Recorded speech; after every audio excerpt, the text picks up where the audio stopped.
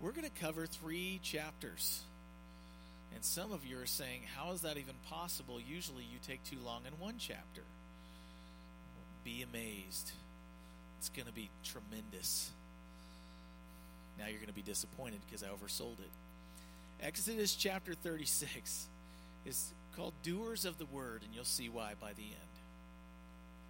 In chapter 35, so far in the book of Exodus, what we saw is that God not only gave instructions on how to build the tabernacle, but then he said, I'm asking you to bring an offering.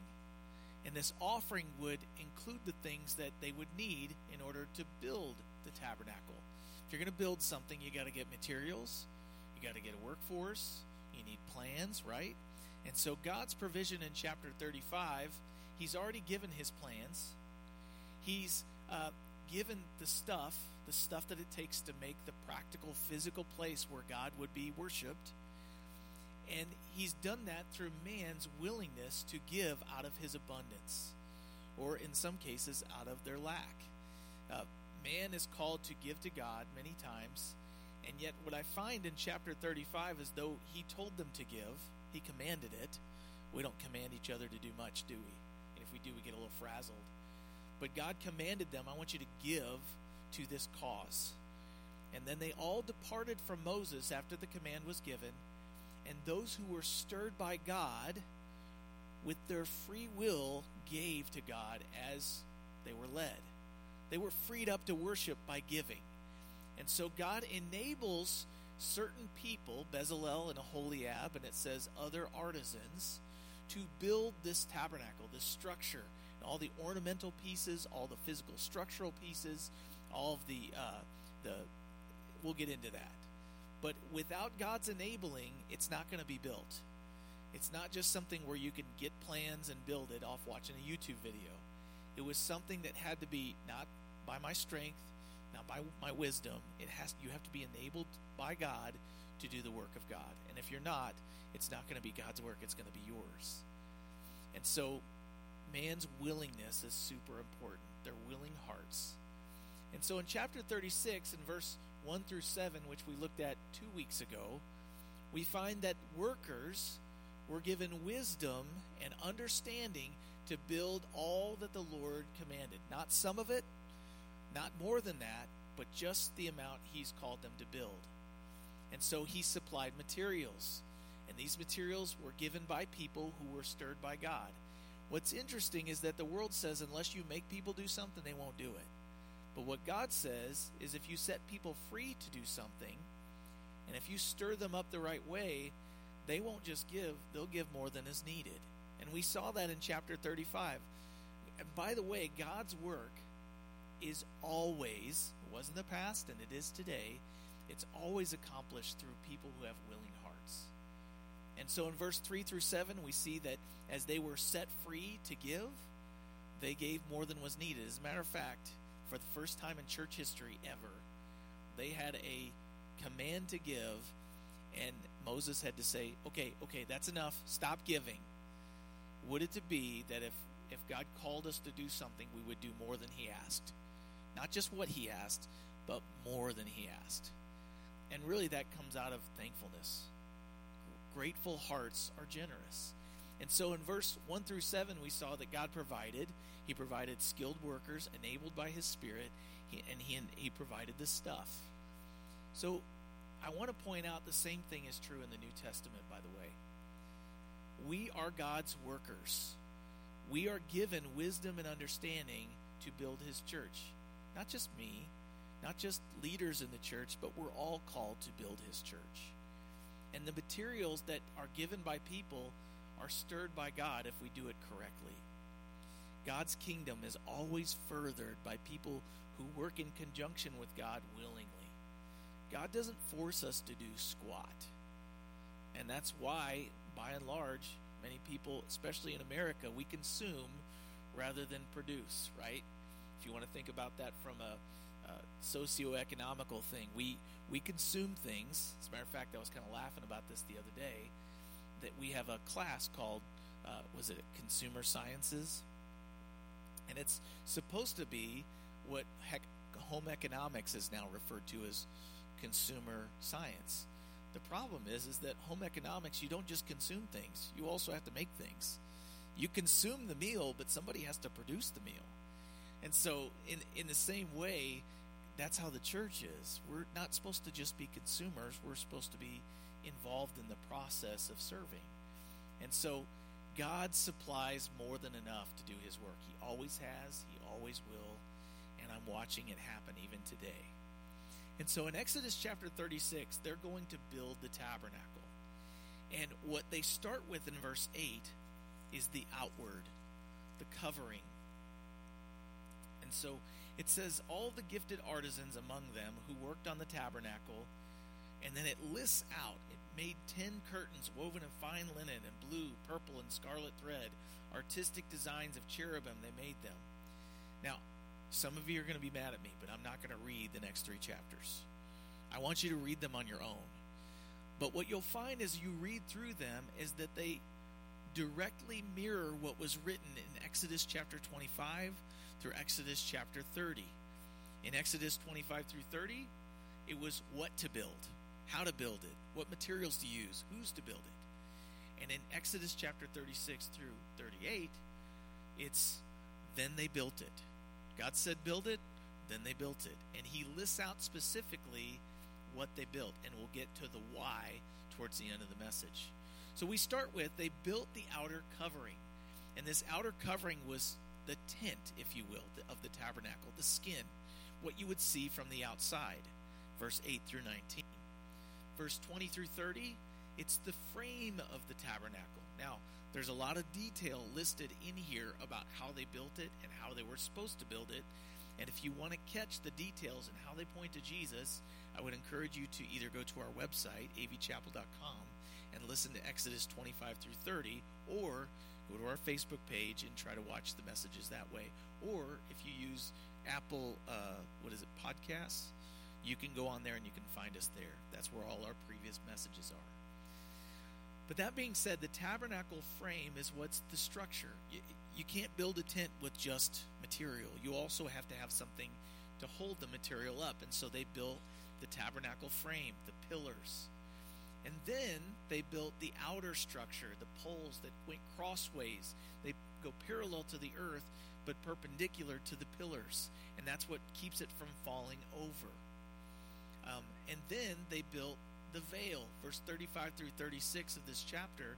They build this veil that it's made of 4 different colors of thread that we studied point to Jesus Christ. Think about it. 4 threads, 4 gospel accounts. And it points out, each gospel account points out a different aspect of the character of Jesus Christ.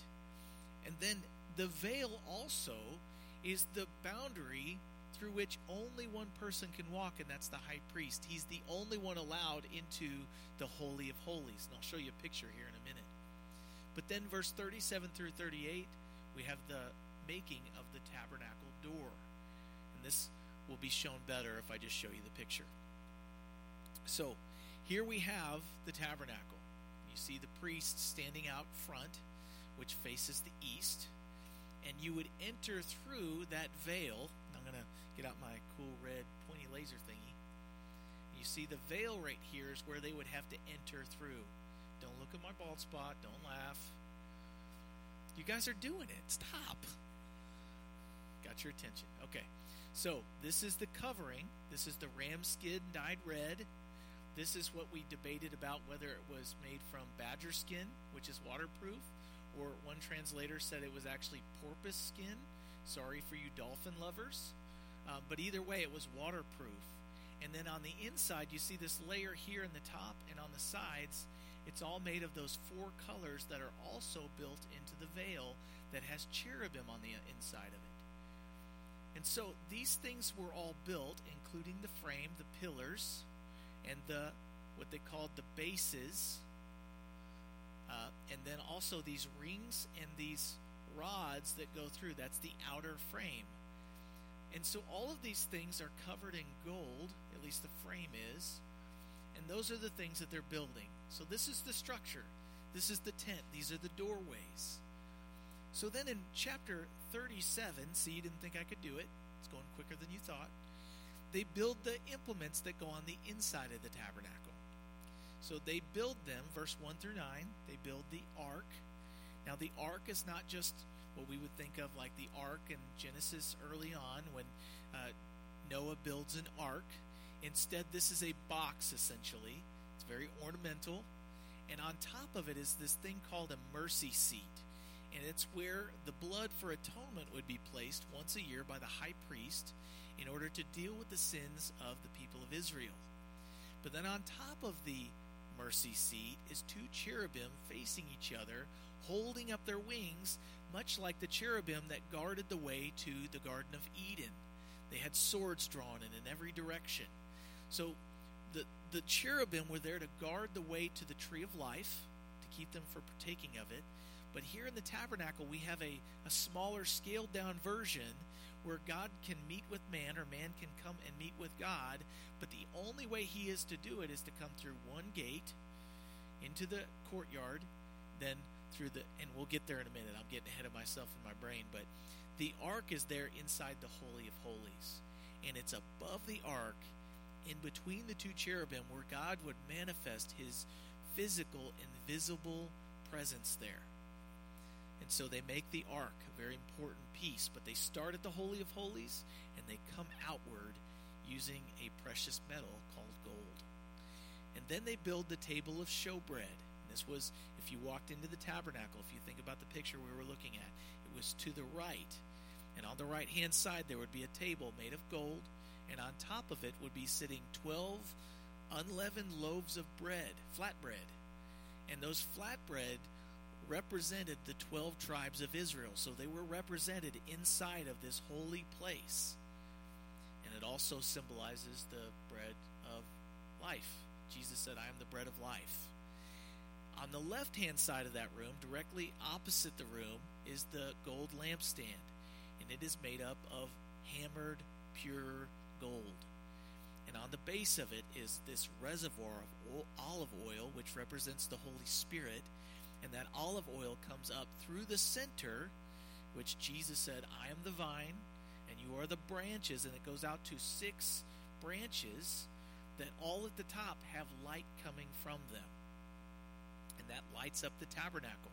Interestingly enough, if you look at the picture here in a minute, you'll notice no windows in the tabernacle. Well, how are we going to have any light to serve in this tabernacle? The lampstand, which again is a type of the light of the world. Then, verse 25 through 28, we have the incense altar. And it sits there right before the Holy of Holies, outside of the veil, with the incense and the anointing oil sitting there. And the incense altar is a picture of prayer, where we see the incense being burned up and the smoke rising up before the veil and in the presence of God. And so, again, for those of you that are picture people, here's a picture. On the left-hand side, we have the lampstand. And again, I want to point out this fact because I think it's just learned it this year. But at the bottom, this is where they would fill it with olive oil. And then that olive oil would feed up on the wicks to the top. Now, Jesus said, I am the vine. He's directly connected to the Father. And we are the branches. Each one of these branches is connected to the main trunk. We are branches from Jesus Christ. And each one of us, if you think about it, the Bible says that Jesus said, I am the light of the world. And then he said to his disciples, you are the light of the world. So tied into him, we light up the world with the truth. Here we have the Ark of the Covenant. And here we have the Ark itself with 2 rods to carry it. They were not to touch it. And then there's the mercy seat where the blood would be applied. And then here are the 2 cherubim. And in this presence right here is where the Lord would make himself known to the nation of Israel. And they would be able to atone for their sin and be in the presence of God without death. Here we have the altar of incense that was right outside of the Holy of Holies. On the back side of this curtain, the ark. But outside the curtain is this place, the altar of incense. Now, this is a picture of Jesus Christ in a specific way, and that way is this. Where is Jesus right now in heaven? He's at the right hand of God the Father. what is he doing? He's making intercession for you and I. So his prayers, if you will, we get to pray outside of the veil, and that veil is Jesus Christ. And when we pray, he receives our prayers, and then he prays to the Father for us. And I don't know about you guys, but God is holy. And if there's anything that I want between me and God himself untethered, it's Jesus. He's the compassionate one. He is the one that's between us and God's judgment at salvation, and he is still living to intercede for us. If you don't think so, read Romans chapter 8, where it says that when we don't know what to pray, the Spirit makes intercession for you and I. And so that's a picture of that. But that being said, here's the table of showbread, and on it we have all these implements made out of gold. So, chapter 38. Hey, we're making some progress. Chapter 38, they start to build the implements outside of the tent. So, we saw the tabernacle itself being built, and then we went to the implements inside of the tabernacle, and now we have the implements on the outside of the building. Now, the implements outside of the building are made of bronze. The ones on the inside are made of gold. And so you see, as we get further away from the presence of God, the metals become less and less costly, less and less pure.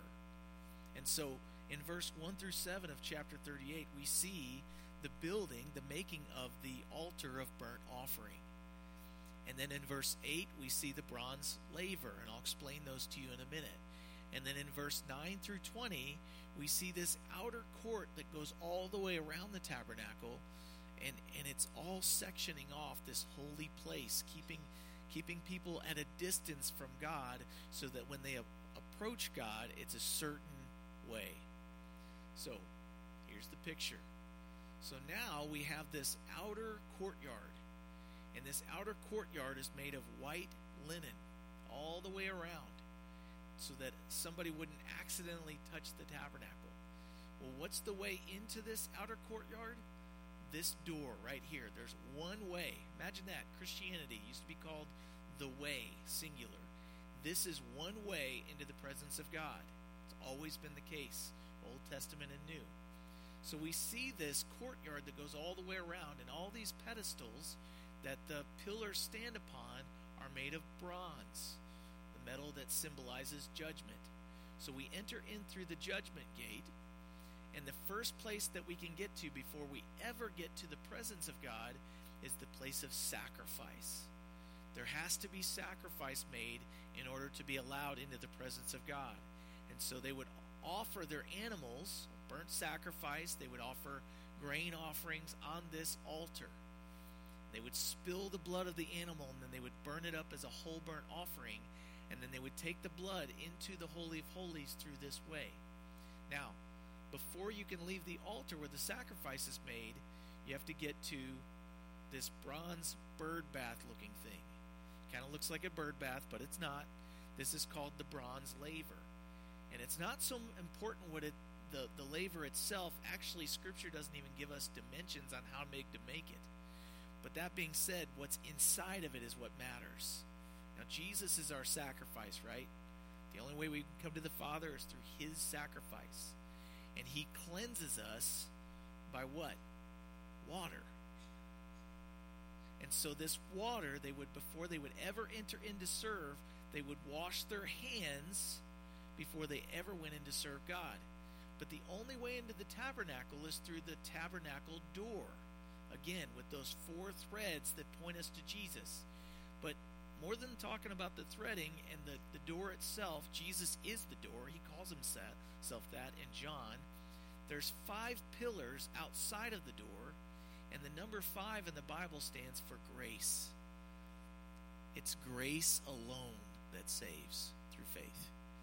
God's unmerited, undeserved favor. And that's what holds up the door to our salvation, is God's grace. You can't earn it. You can't deserve it. You can't do a thing to make yourself pleasing in the sight of the Lord. It takes the sacrifice of a perfect, spotless lamb. It takes washing by the water of the Word. And then it takes entering in by the door. But these pillars of grace are covered in gold, and yet the foundation of them, these little bases, are made from bronze. Purity and judgment mixed together. And so as they enter into the place of service, then you have the candle stand. Then you have the table of showbread. Then you have the altar of incense, prayer, and eating the word, and then being enlightened by the Lord. And so all of those things point us to Jesus. But I want you to take just a minute to look at the tabernacle. If you're walking through the wilderness, you come out into the desert and you see this tent.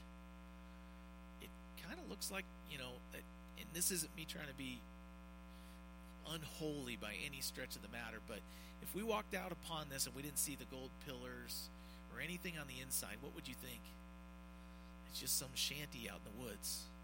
It's just some tent, some sojourner that lives out there. Jesus Christ, when people saw him walking on the earth, they didn't see anything glorious about him. He was just a man. Actually, Isaiah writes that there was no form or comeliness that we should desire him. You might walk up on this tent and be like, let's get away from this tent. We don't know who lives there. Matter of fact, if you drive out towards Flatwoods, there's this random tent along the back road, and every time I drive by there, I'm like, that probably is not safe. We probably need to go. But that being said, that's just me judging by man's standards, right? Because the glory of the tabernacle was not the outward appearance. It was the inward beauty. And I'm not talking about gold or silver. I'm talking about Jesus Christ and his character. And that metal, that gold, that purity reflects the character of Jesus Christ. And so, that being said, let's go to chapter 38, verse 21. It says there, this is the inventory of the tabernacle. The tabernacle of the testimony, which was counted according to the commandment of Moses for the service of the Levites by the hand of Ithamar, son of Aaron the priest. And Bezalel, the son of Uri, the son of Hur, of the tribe of Judah, made all that the Lord had commanded Moses. So, what I want you to take away from these chapters that we kind of skimmed over, and I want to encourage you to read them, is that these men and all those who were gifted made everything according to what was commanded by Moses. And so, verse 23, with him was Aholiab, the son of Ahisamach of the tribe of Dan, an engraver and designer of weaver of blue, purple, and scarlet thread and of fine linen. All the gold that was used in all the work of the holy place, that is the gold of the offering, was 29 talents. This is the weight of the gold. 730 shekels, according to the shekel of the sanctuary. And the silver from those who were numbered of the congregation was 100 talents, 1,775 shekels, according to the shekel of the sanctuary. A beka for each man, that is half a shekel, according to the shekel of the sanctuary. So every man that was 20 years old or older in the nation of Israel had to bring a half of a shekel of silver. And this is what it added up to, enough for every person. For everyone included in the numbering from the 20 years old and above, for 603,550 men. So that's a lot of silver. And from the 100 talents of silver were cast the sockets of the sanctuary and the bases of the veil, 100 sockets or bases from the 100 talents, 1 talent for each socket. And then from 1,775 shekels he made hooks for the pillars, overlaid their capitals, and made bands for them. Now the offering of bronze was 70 talents, 2,400 shekels, and with it he made the sockets for the door of the tabernacle of meeting, the bronze altar, the bronze grating for the altar, and all the utensils for the altar, the sockets for the court all around, the bases for the court gate, all the pegs for the tabernacle, and all the pegs for the court all around. All right, we all get it? Let's go home. Right? Okay, well, what are we supposed to take away from this? Because I don't believe that the Lord puts things in here lackadaisically. So let's first look at the cost. The cost for the labor had to be insurmountable. I don't know about you guys, but if I get something built at my house, I ask the person that's going to build it how much it's going to cost. And he estimates how much it's going to cost based on past experience.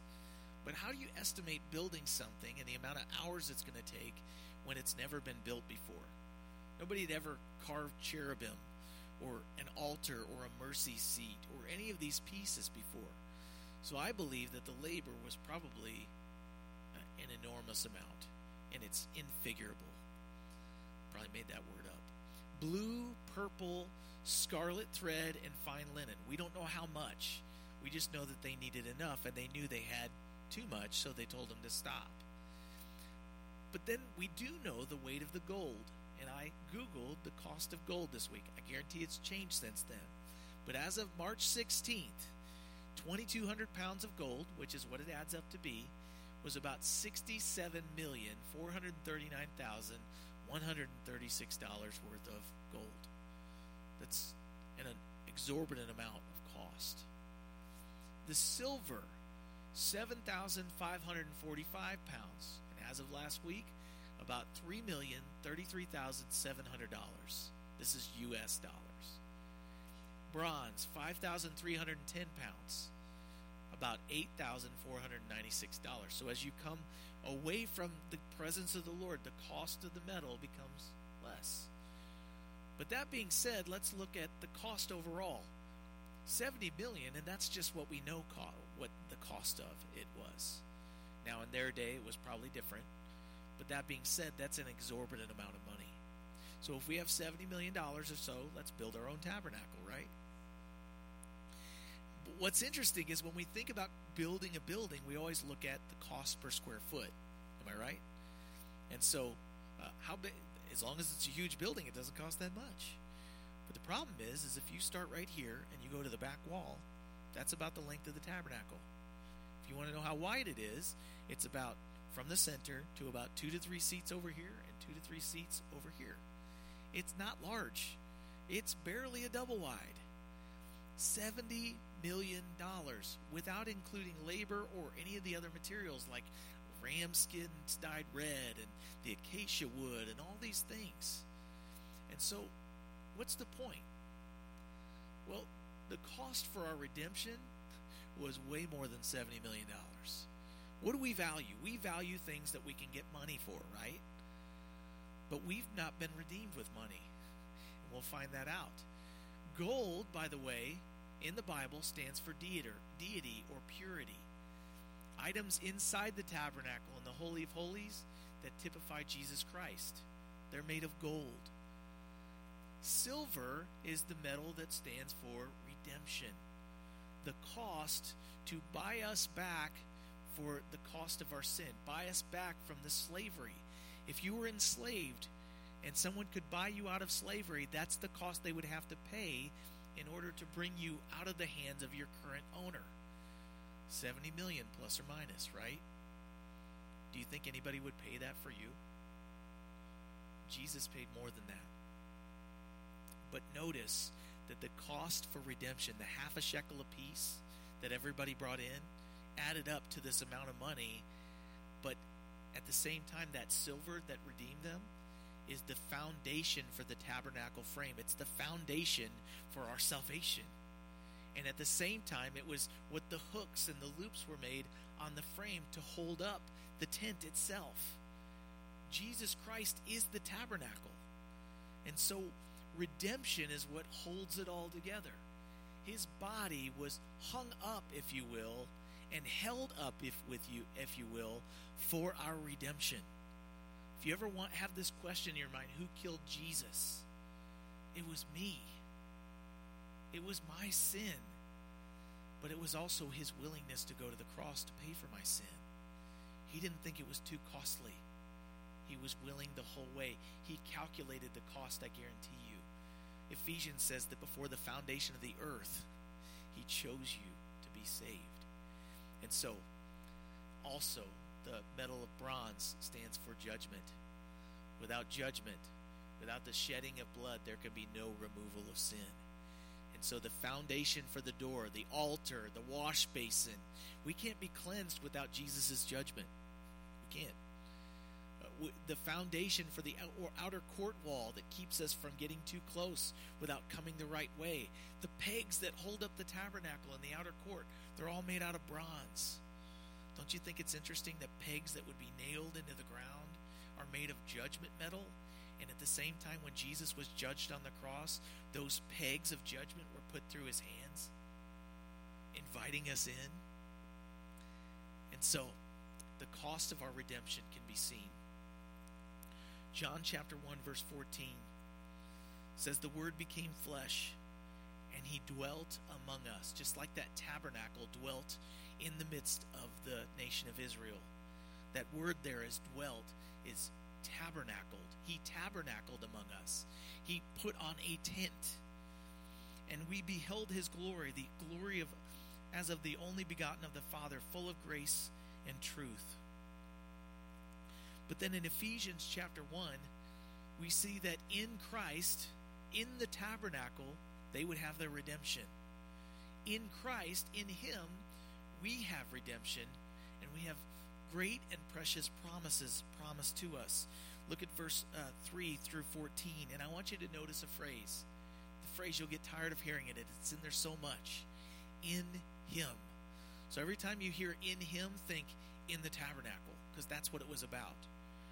Blessed be the God and Father of our Lord Jesus Christ, who has blessed us with every spiritual blessing in the heavenly places in him, in Christ, just as he chose us in him before the foundation of the world, that we should be holy and without blame before him in love, having predestined us to adoption as sons by Jesus Christ, to himself, according to the good pleasure of his will, to the praise of the glory of his grace, by which he made us acceptable in him, in the beloved. In him, this is what we have, redemption. That's what we just looked at. Through his blood, though, not through silver, not through gold, not through a beautiful tabernacle.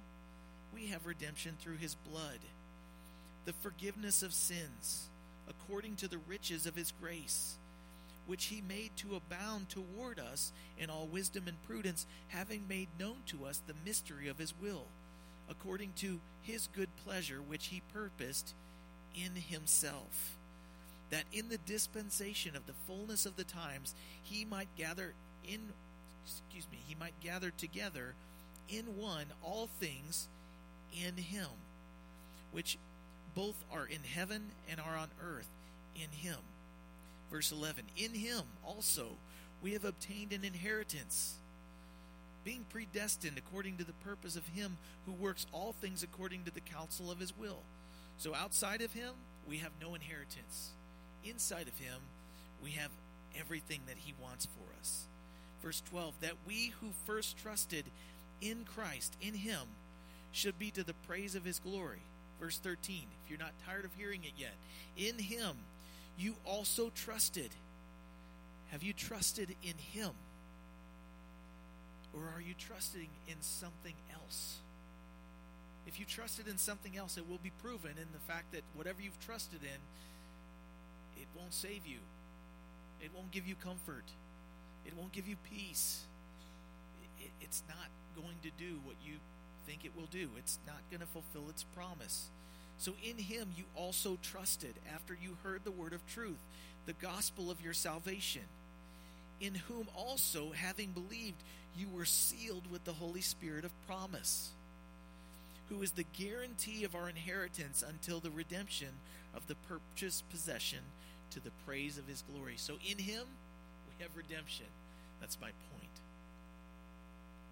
1 Peter chapter 1, verse 17. We have our redemption in Jesus Christ. He says, if you call on the Father, who without partiality judges according to each one's work, conduct yourselves, Christians, throughout the time of your stay here on earth in fear. The fear of the Lord is the beginning of wisdom. Knowing this, if you know this, you'll conduct your stay here in the fear of the Lord. He says, knowing this, you are not redeemed with corruptible things. And then he lists out corruptible things. And what does he list? gold and silver. What did we just talk about? Gold and silver. So our redemption is not like the Old Testament, where they were redeemed by going to this place made of beautiful metals. But then he goes on in verse 21.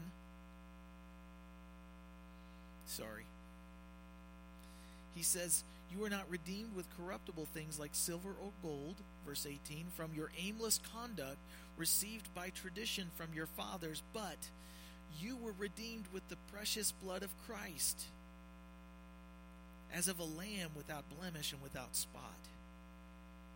I want to ask this question.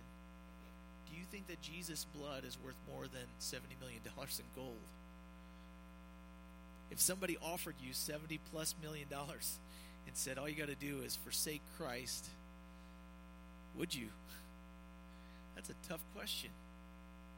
If you're really honest, that's a tough question. Because man, in $70 million, I could fix all my problems, right? But the reality is that his blood is worth more than that in reality, eternally. $70 million won't save you in any which way. It might make your life a little better temporarily, but it might make it harder too. The blood of Christ will always make things better when applied to your life personally.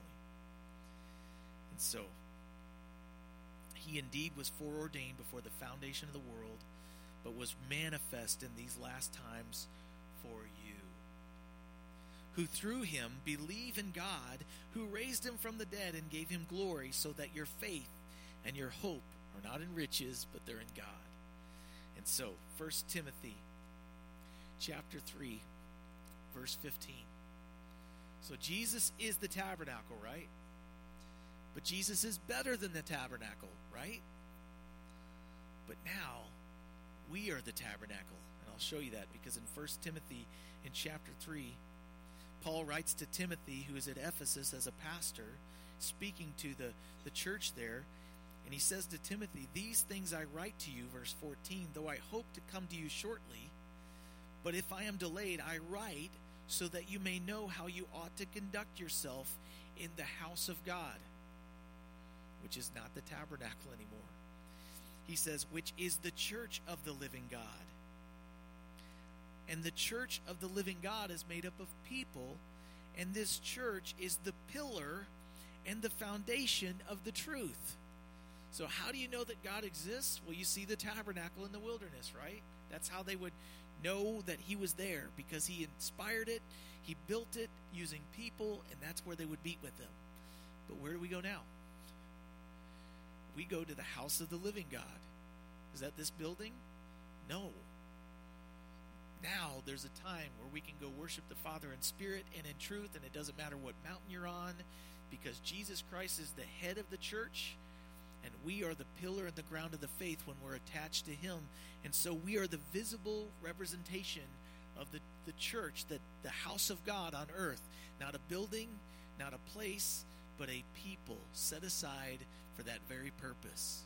You and I, if we are in Christ, we are also Christ's body. And it's a great mystery, but it's the truth. And so, the cost of our redemption. So, why is he mentioning all these things we just didn't read the second time? Why would he detail by detail give all the, not instructions now, but the details of what they built? And I'd like to point out that chapter 25 through 30 of Exodus, God instructed the Israelites how and what to build for the tabernacle, right? But then in verse 36 through 38, the Lord, through the pen of Moses, meticulously records the details of their obedience to build everything according to his instructions. He pointed all of this out so that we could see not only did they hear what he said to do, but they did it. And so their obedience, while it doesn't save them, their obedience will be a part of his plan to reveal himself to all mankind through the nation of Israel. And in the same token, God keeps a written record of our obedience to do what he has shown us personally. The Israelites, their piece was to give, It was to build. It was to serve in the tabernacle. It was to follow all of the laws to reveal God to the world. I praise God we don't have to do that. I praise God that we don't have to build a structure and move it around the desert. I praise God that we don't have to make sacrifices constantly. But we do have a peace. In James chapter 1, verse 22 through 25, it says this. It says, "Be doers of the word, and not hearers only, deceiving yourselves.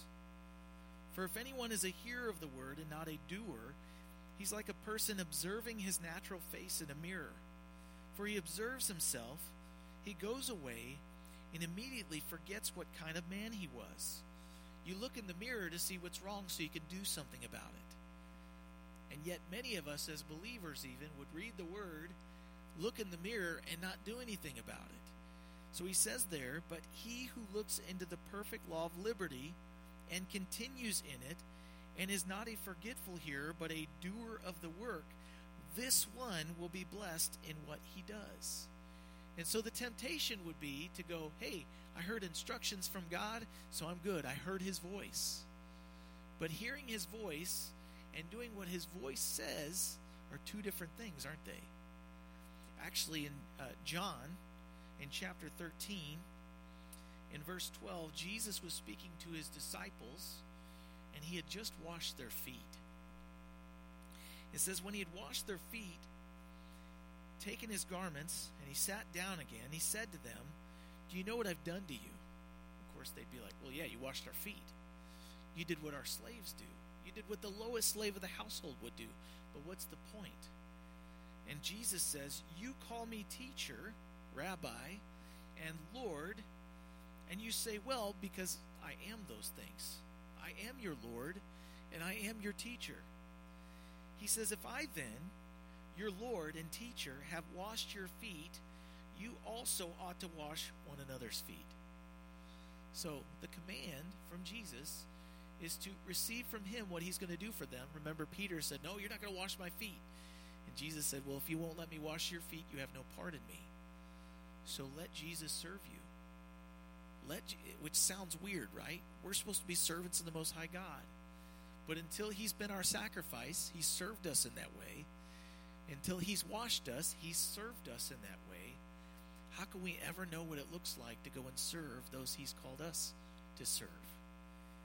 He says, "I've given you an example that you should do as I have done to you. Most assuredly, I say to you, a servant's not greater than his master, nor is he who is sent greater than he who sent him. If you know these things, wonderful. But blessed are you if you do them." I don't know about you guys, but God has instructed me to do a lot of things. And I'm ashamed to say that there are many things that he's instructed me to do that I have yet to do. And many of you might be frustrated in your walk with the Lord. Why don't I have any power in my walk? Why am I not able to witness? Why am I not able to share what God's done for me? And many times we've overcomplicated it. But the Christian life is this: receive from Jesus and go do for others what Jesus has done for us. If you can do that, if you can do the one thing he's shown you today, you're going to show Jesus to the world. You're going to represent him properly. So I would ask you this morning, don't be frustrated. If there's one thing that you took from today's passage, go out and exercise it. Put feet to what you heard from him. I'm not talking about my stupid stories or my silly jokes. Really take what God speaks to you as an individual and just simply respond by doing likewise. It's that simple. And it takes away frustration and it restores true joy. Because if you've had your feet washed by Jesus, you want to wash other people's feet because you recognize your unworthiness. And I would ask you today, are you someone today who has never had his feet washed by Jesus? And I don't mean we're going to get lined up and we're all going to wash each other's feet. That's not all I'm saying. Some of you got creeped out at that thought. But what I'm saying is that if Jesus has been your sacrifice, go and sacrifice for someone else. And when they ask you why, tell them because Jesus did it for me. If you've been washed by Jesus, use your actions to wash someone else. And when they ask you, why would you do that for me? Tell them it's because Jesus did it for me. So I want to do it for you, because I know how wonderful it is to be loved by him. And I want you to recognize that you are too. So Father God, we thank you for the grace of God shown in the tabernacle. We thank you for the provision of God and the ways of God and the plans of God revealed through the Word of God. But Father, the things that you call us to do many times we cannot do on our own. Things like loving our enemies, forgiving those who have spitefully used us.